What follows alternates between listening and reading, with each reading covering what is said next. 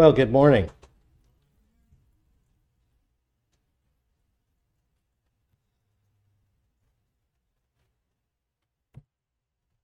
I'm gonna be looking over there a lot. Um, Good to see you all this morning. And we have opportunity to open the Word of God together.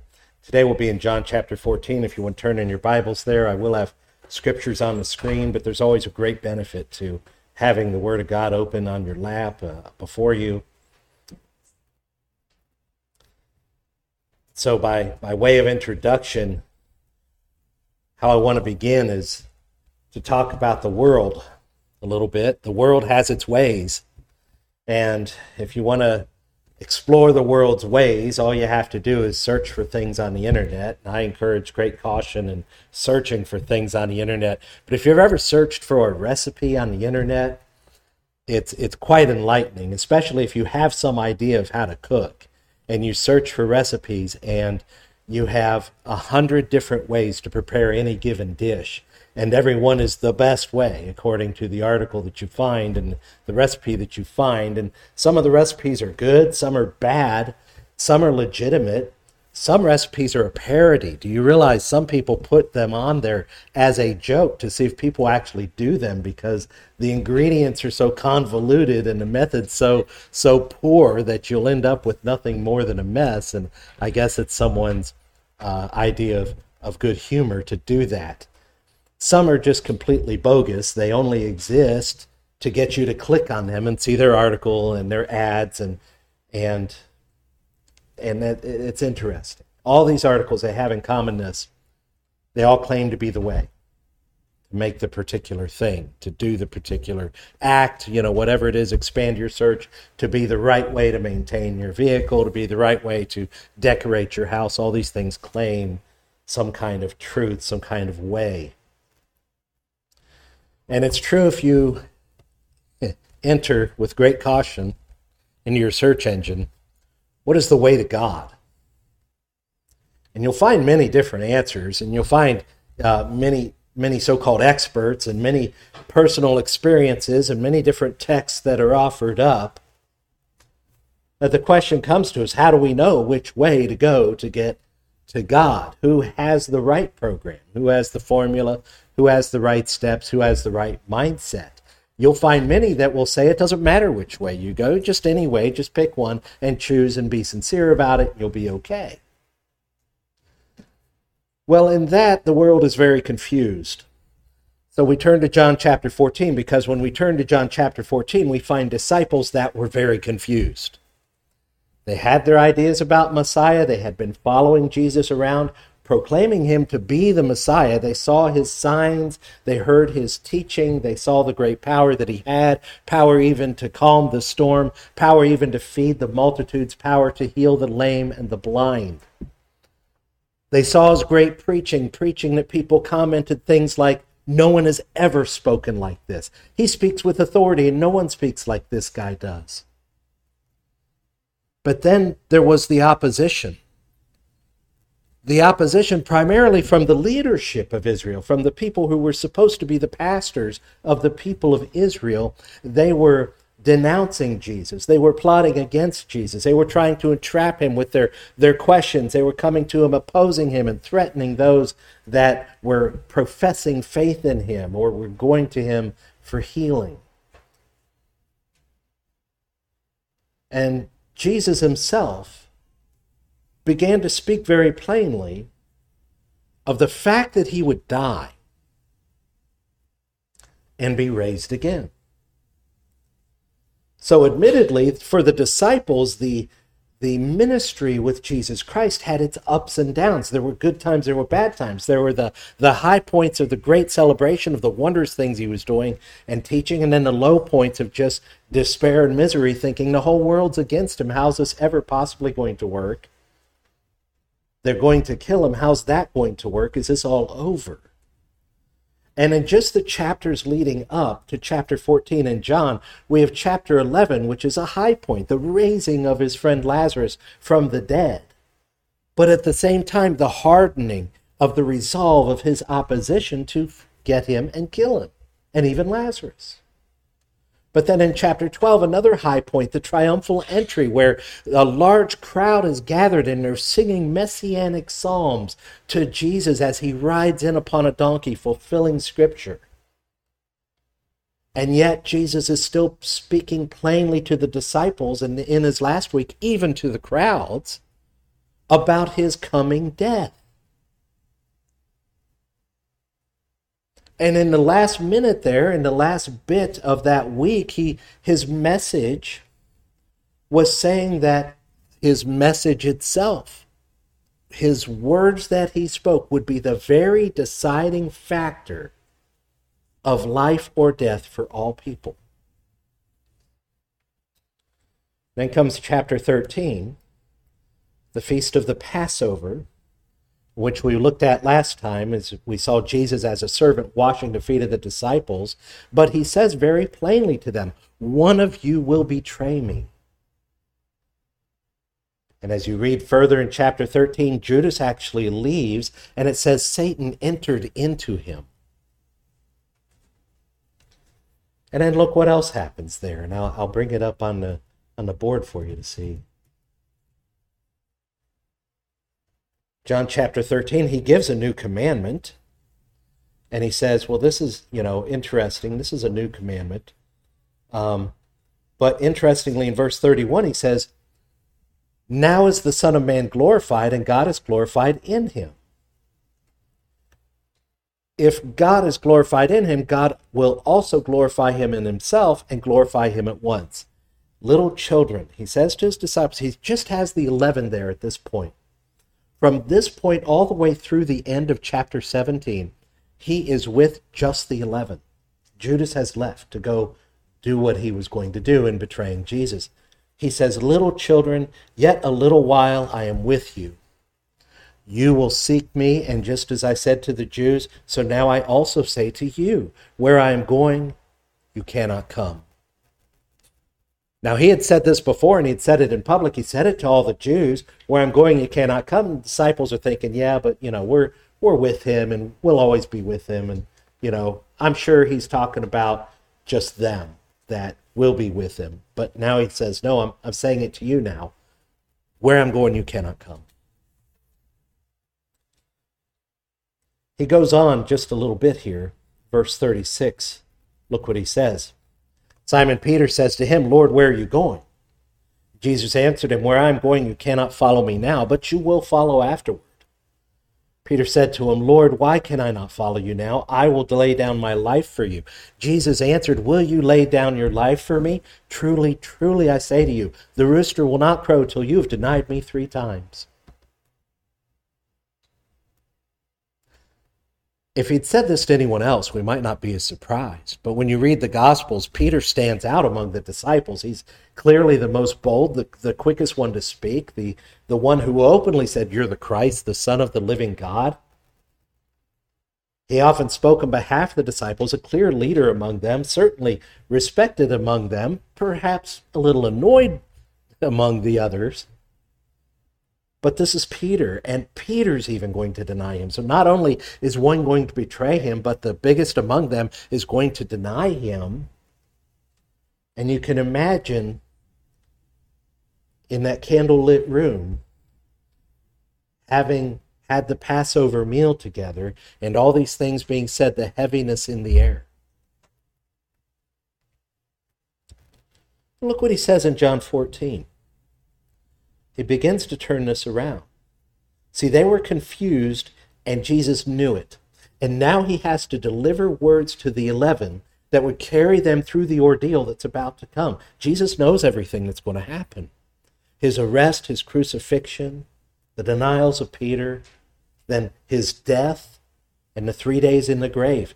And not only that, he was giving them words that would not only carry them through the few days until his resurrection, but would carry them through millennia ever since. And that's what chapters 14 through 17 are. Let's read this text together and see what we find. He says, let not your hearts be troubled. Believe in God, believe also in me. In my Father's house are many rooms. If it were not so, would I have told you that I go to prepare a place for you? And if I go and prepare a place for you, I will come again and will take you to myself, that where I am, you may be also. And you know the way to where I am going. Thomas said to him, Lord, we do not know where you are going. How can we know the way? Jesus said to him, I am the way and the truth and the life. No one comes to the Father except through me. If you had known me, you would have known my Father also. From now on, you do know him and have seen him. Philip said to him, Lord, show us the Father, and it is enough for us. Jesus said to him, have I been with you so long, and you still do not know me, Philip? Whoever has seen me has seen the Father. How can you say, show us the Father? Do you not believe that I am in the Father, and the Father is in me? The words that I say to you, I do not speak on my own authority, but the Father who dwells in me does his works.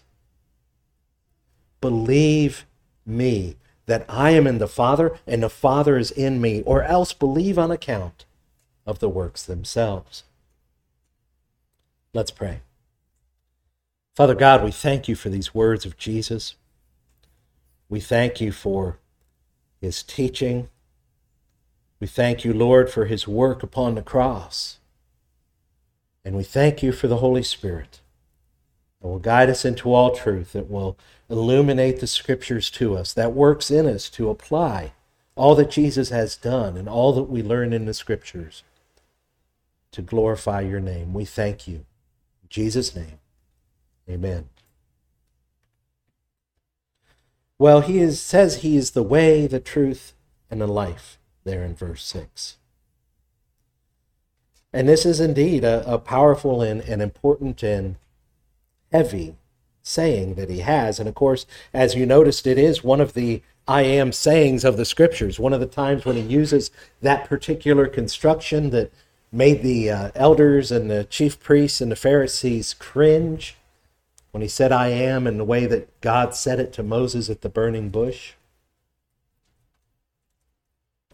And we're going to take these a word at a time, which is just a helpful way to take a look at it.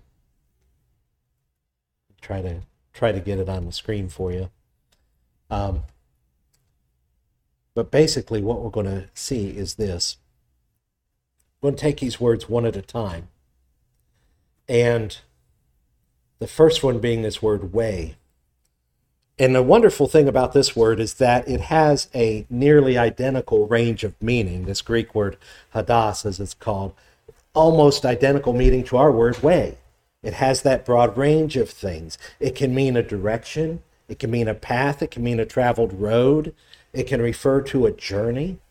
It can be used metaphorically to speak of a manner of thinking or feeling or deciding or a course of conduct. It was common in Jesus' day to talk about the way of God. In other words, following him and obeying him and everything else. Not a literal path, but a figurative one. And in the verse, this particular word has preeminence in the verse. Preeminence in such a way as it could actually be translated as, let me get that back up there for you so you can see it.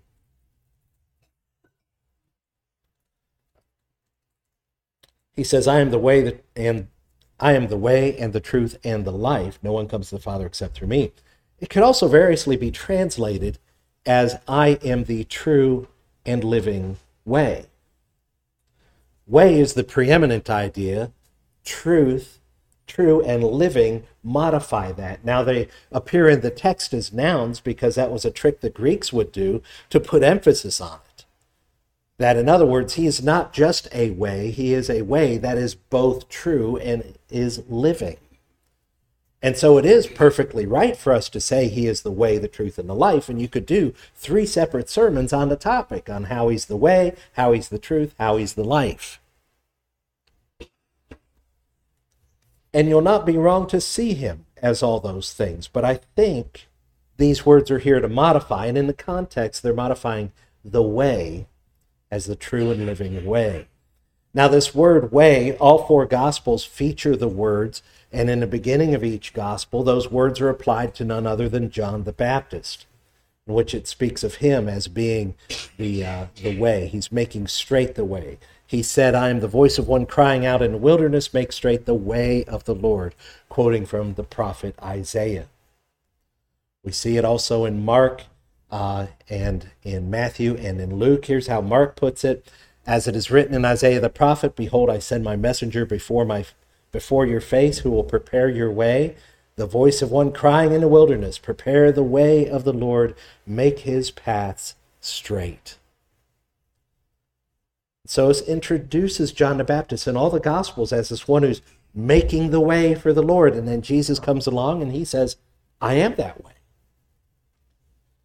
And saying he is the way is reiterated by what he simply says in the last part of the verse that we looked at just a moment ago in John 14:6. No one comes to the Father except through me. So clearly in the context, what he's saying is Jesus is claiming to be the way to the Father.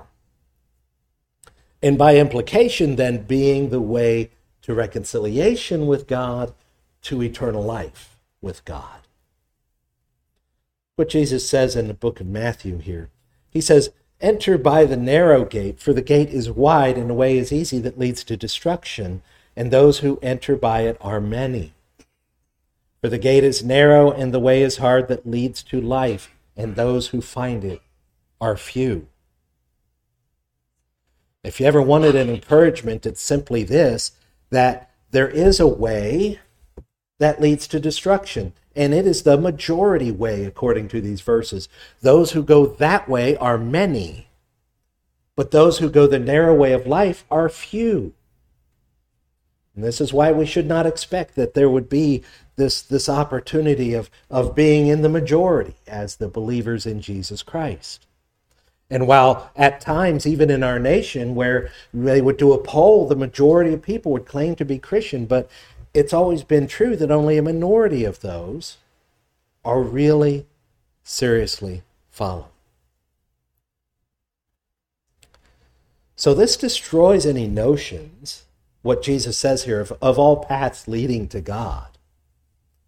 And it's such a strong claim that he makes to be the true and living way, and then to back it up by saying no one comes to the Father, that it cannot be denied what Jesus is saying. He is saying, I am absolutely the only singular way to God.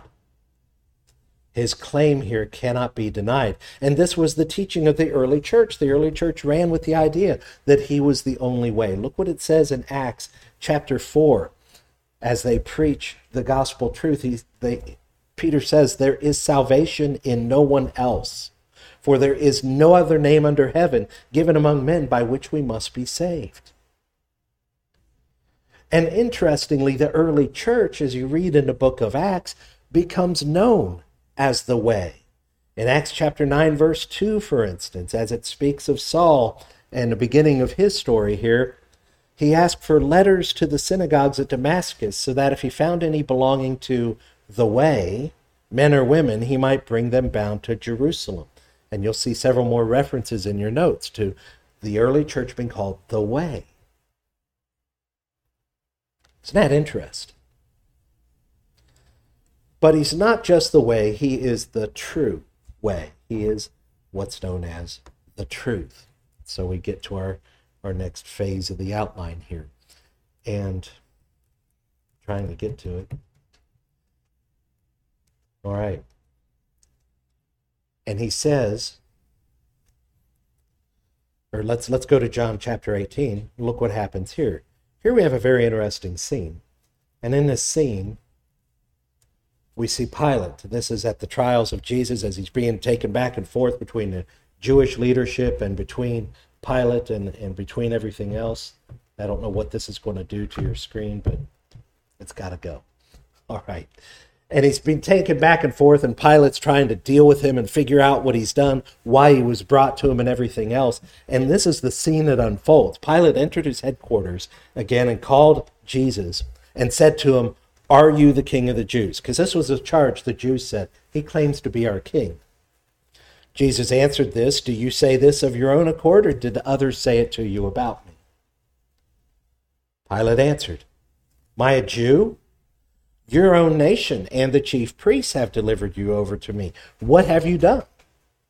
Jesus answered, "My kingdom is not of this world. If my kingdom were of this world, my servants would have been fighting, that I might not be delivered over to the Jews." Yeah, I did see that happen. Okay, get this fixed up for you. We will persevere. All right. Better? It's better for me, I can tell you that. Jesus answered, "My kingdom is not of this world. If my kingdom were of this world, my servants would have been fighting, that I might not be delivered over to the Jews. But my kingdom is not from the world." Then Pilate said to him, "So you are a king." So he's talking about his kingdom, and Pilate's trying to get him to say that he's a king.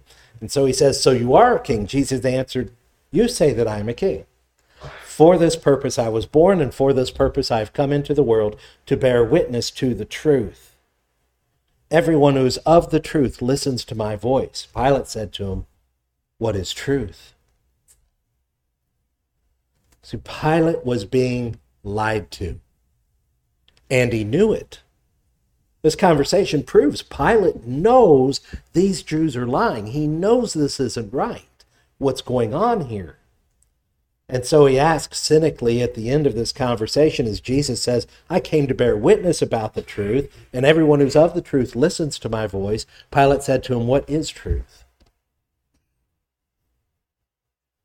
There's a lot of debate about Pilate and whether he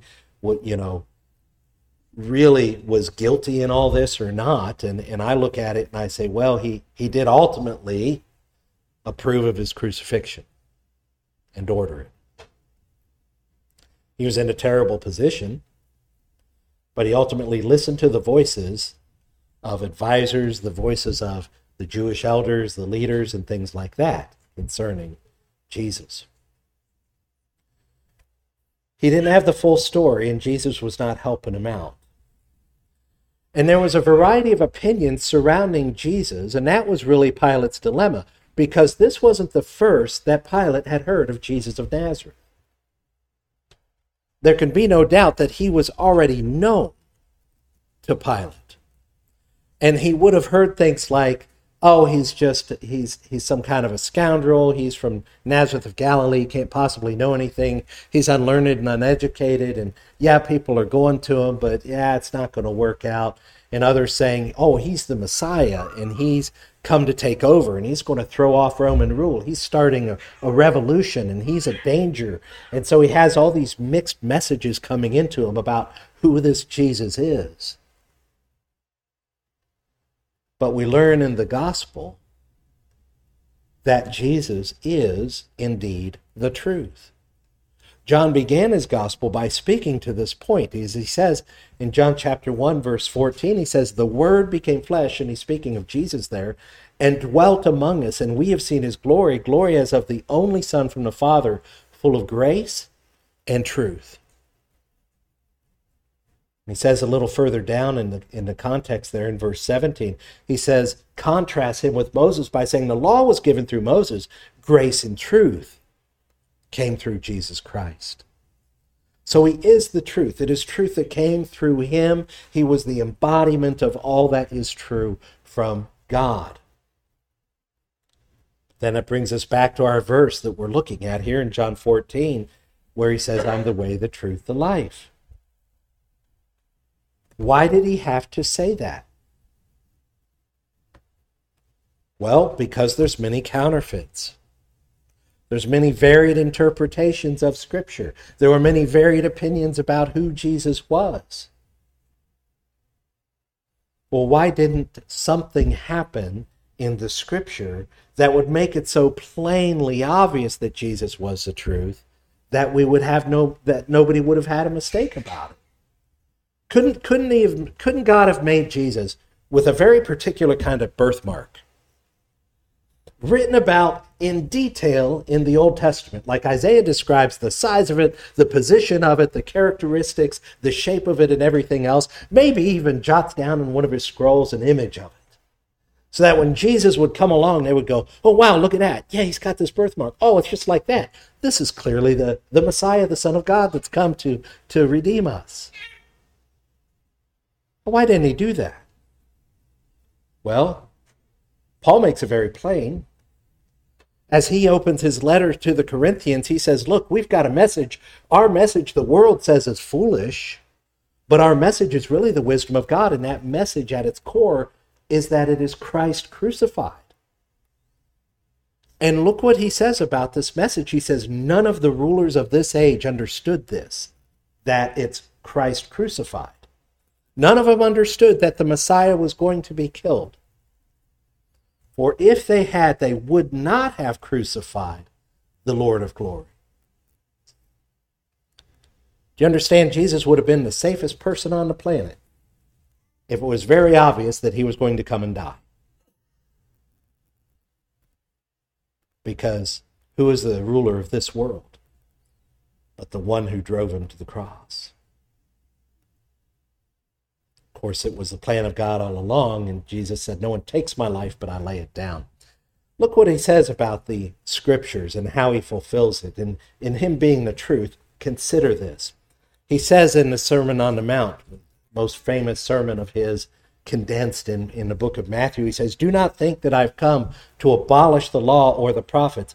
I have not come to abolish them, but to fulfill them. For truly I say to you, until heaven and earth pass away, not an iota, not a dot will pass from the law until all is accomplished. So that means if he came to fulfill the law and the prophets, that means the Old Testament is incomplete revelation. It also means something else. It means that the New Testament is not replacement revelation,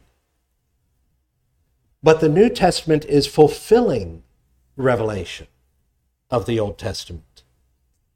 It is the key to unlock the Old Testament. Without the New Testament, the Old Testament can't really rightly be understood. And it dare not be thrown out because it is the very thing that Jesus came to fulfill. In this way, then, Jesus is the truth. He is the only one that can unlock the scriptures and have any sense made of them. He's the only true fulfillment of all that is Scripture, and because he's the fulfillment, and indeed even the author of Scripture, we have a sure and steady guide in the Word of God. That's why true pastors bring forth the Scriptures, center all their teaching on the Scriptures. That's why I show you far more Scripture on the screen than my outlines, because that's inspired. My outlines are a good guess. You might disagree, at least about the outlines. So he's the truth, and for that reason, the Word of God must be preeminent in all that we do. Listen to this quote from Carl Trueman that I'll attempt to put up on the screen for you. Oh, even that's gone. Let's fix this for you, too. Okay. All right. He says, Carl Trueman, who wrote some recent and very helpful books. He says, if God's words determine reality, then all of the things a pastor does, speaking the words of God to the congregation, is the most important. The scriptures, however, require interpretation. How can we be sure that we'll do it right? And in the moment, as we live the moment in the confusion of this world, how can we be sure that we will apply it correctly? So as Jesus continues to speak to the disciples, he reveals a major component of his comfort that he's going to give them. Because remember, he said, don't let your hearts be troubled. Believe in God, believe also in me. And a major topic over the next couple chapters is going to be the subject of the Holy Spirit. And this is how he can say he is the living way. This is profoundly important to us, that we understand what he's saying here, because he is not only the true way, he is the living way. And by saying that he's the living way or the life, he's not merely a direction or an instruction, a formula or a method or anything like that. He's a person that will abide with you by his Spirit and help you navigate life. He is alive, living, present in the moment. And we don't just have his instruction or his word, which is great. We have his actual presence.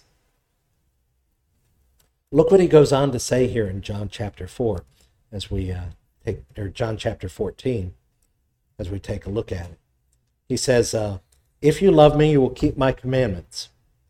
And I will ask the Father, and he will give you another helper or comforter to be with you forever, even the Spirit of truth, whom the world cannot receive, because it neither sees him nor knows him.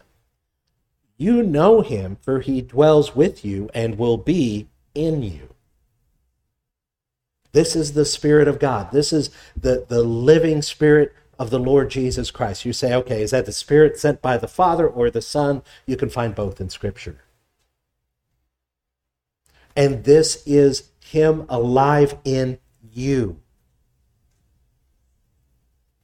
So the way is not just merely instruction or a recommendation or a method. It's an actual person, and that actual person is going to come live and abide in you. And of all the verses that follow between chapters 14 and 17, there's more text devoted to the Holy Spirit than any other subject.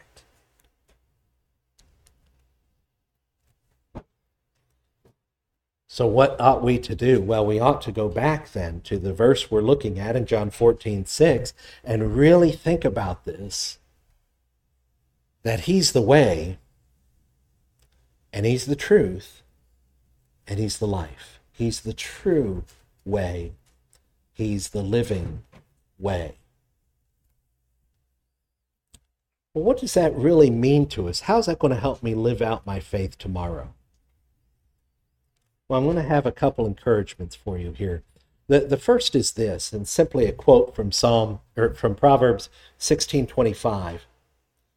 It says, "There is a way that seems right to a man, but its end is the way to death." Hear that? There is a way that seems right to a man, but its end is the way to death. And the way this is phrased, it does not say there is a way that seems right to mankind, but its end is the way to death. It says there is a way that seems right to a man. For any given human being, there is a way that seems right to them. But if it's not the true and living way, it is a way that leads to death. Jesus has clearly claimed to be the only way to life.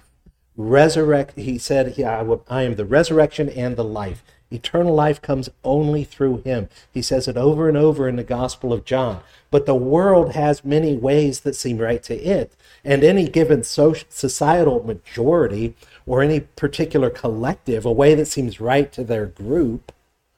They have traditions, they have superstitions, they have everything else. They even have alternative scriptures and books and things like that they appeal to.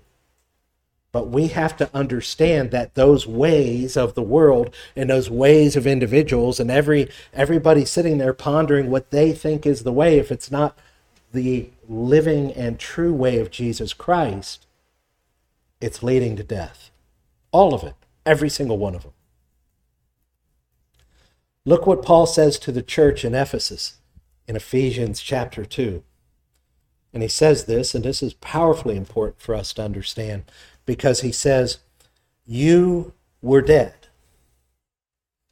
He says this to the church in Ephesus, to the believers in Jesus Christ. He says, you were dead in the trespasses and sins in which you once walked, following the course of this world, following the prince of the power of the air, the spirit that is now at work in the sons of disobedience. You see, they were on a way. They were moving. They were walking through life, and they were walking in a way of the prince of the power of the air. That's a nice way to say Satan. They were the Christians. But he goes on. Among whom we all once lived in the passions of our flesh. So the ways of the world kind of accord and kind of pull on the passions of our flesh, carrying out the desires of the body and the mind, were by nature children of wrath, like the rest of mankind. But God intervenes. Being rich in mercy because of the great love with which he loved us, even when we were dead in our trespasses, he made us live together with Christ. By grace you've been saved. He took them from the way to destruction and put them on the way to life. And that's how Jesus described it. He said there's this great big wide way, it leads to destruction.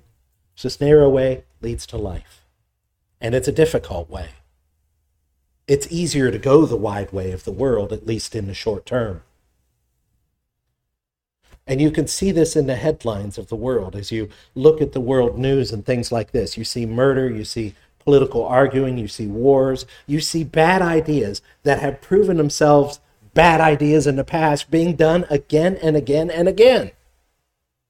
And even those ideas that are good ideas that occasionally people stumble upon and employ, they eventually get corrupted and mismanaged. And this is the way of men, and we keep trying. Why? Because utopia is in our hearts.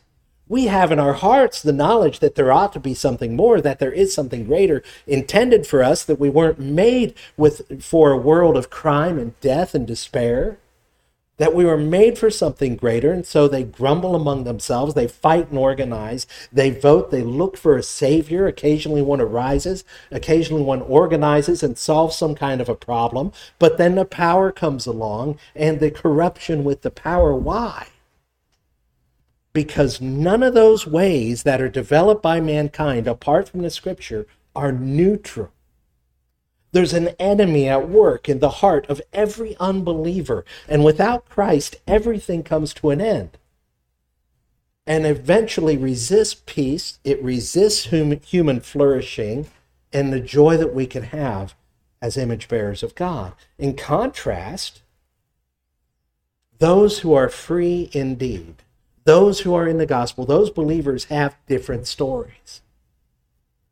I want you to consider the headlines of the world, and I don't recommend it often, but maybe turn on the evening news and watch it. You get the body count from the local big city, whatever it is in your area. And you hear about all the terrible things going on and all the politics and everything else, and you see what their value system are, and then turn your thoughts to the people of God. When I turn my thoughts to the people of God, you know what I see? I see healthy and happy families, not without trouble, not without their difficulties, but basically full of joy. I see people who have recovered from addiction, that God has delivered them from any number of horrible things among them. I see relationships that have been healed. I've seen marriages that were in shambles and were broken up, brought back together. And the common thread among them all, no matter their difficulties, no matter the problems that they've had, is this hope, is this faith in what's going on in the long term, what God is doing in the world. Tune in next time to learn from John chapter 15 how to abide in the Lord Jesus Christ, so you can glorify God and flourish in this world with joy and peace that surpasses understanding. And those are our encouragements to you on this day. Let's close with a word of prayer. Father God, we thank you. We thank you for revealing the true and living way, the way to know you, the way to live with you and enjoy you forever. And Lord, none of us considering this today are worthy of it on our own merit. That is why you had to come and die. That is why you had to pay the price for our sins, because it was a price we could not afford. For we could not bring something clean out of what has been corrupted. Lord, we thank you for the gift of Jesus Christ. We thank you for the way that he reveals. We pray, Lord, that we will walk in it with great assurance and great victory. I pray, Lord, that you'll encourage each one of us to so try to understand it, to so follow Christ, and to so accept his testimony, to repent of our sins and trust in the salvation that he brings, that we will be filled with your Spirit, and that we will walk in your ways and glorify your name upon the earth. We pray, Lord, that you would fashion for yourself a people after your own heart, that will do their best to walk in your ways and will do their best to leverage the power of the Spirit you give to bring you great glory and spread this gospel of truth so that many more people can enjoy. Lord, we pray that even the narrow way might become the wide way. And eventually we know that it will be the only way. But we know that from time to time and place to place, you give great victory among your people, and you give great clarity in the preaching of the word. And we pray for that, Lord. We pray earnestly that our family members be saved, that our community be saved, that it be changed, that it be marked by the truth and living way of Jesus Christ. We thank you for the goodness of Christ and the enjoyment of it. In Jesus' name, amen.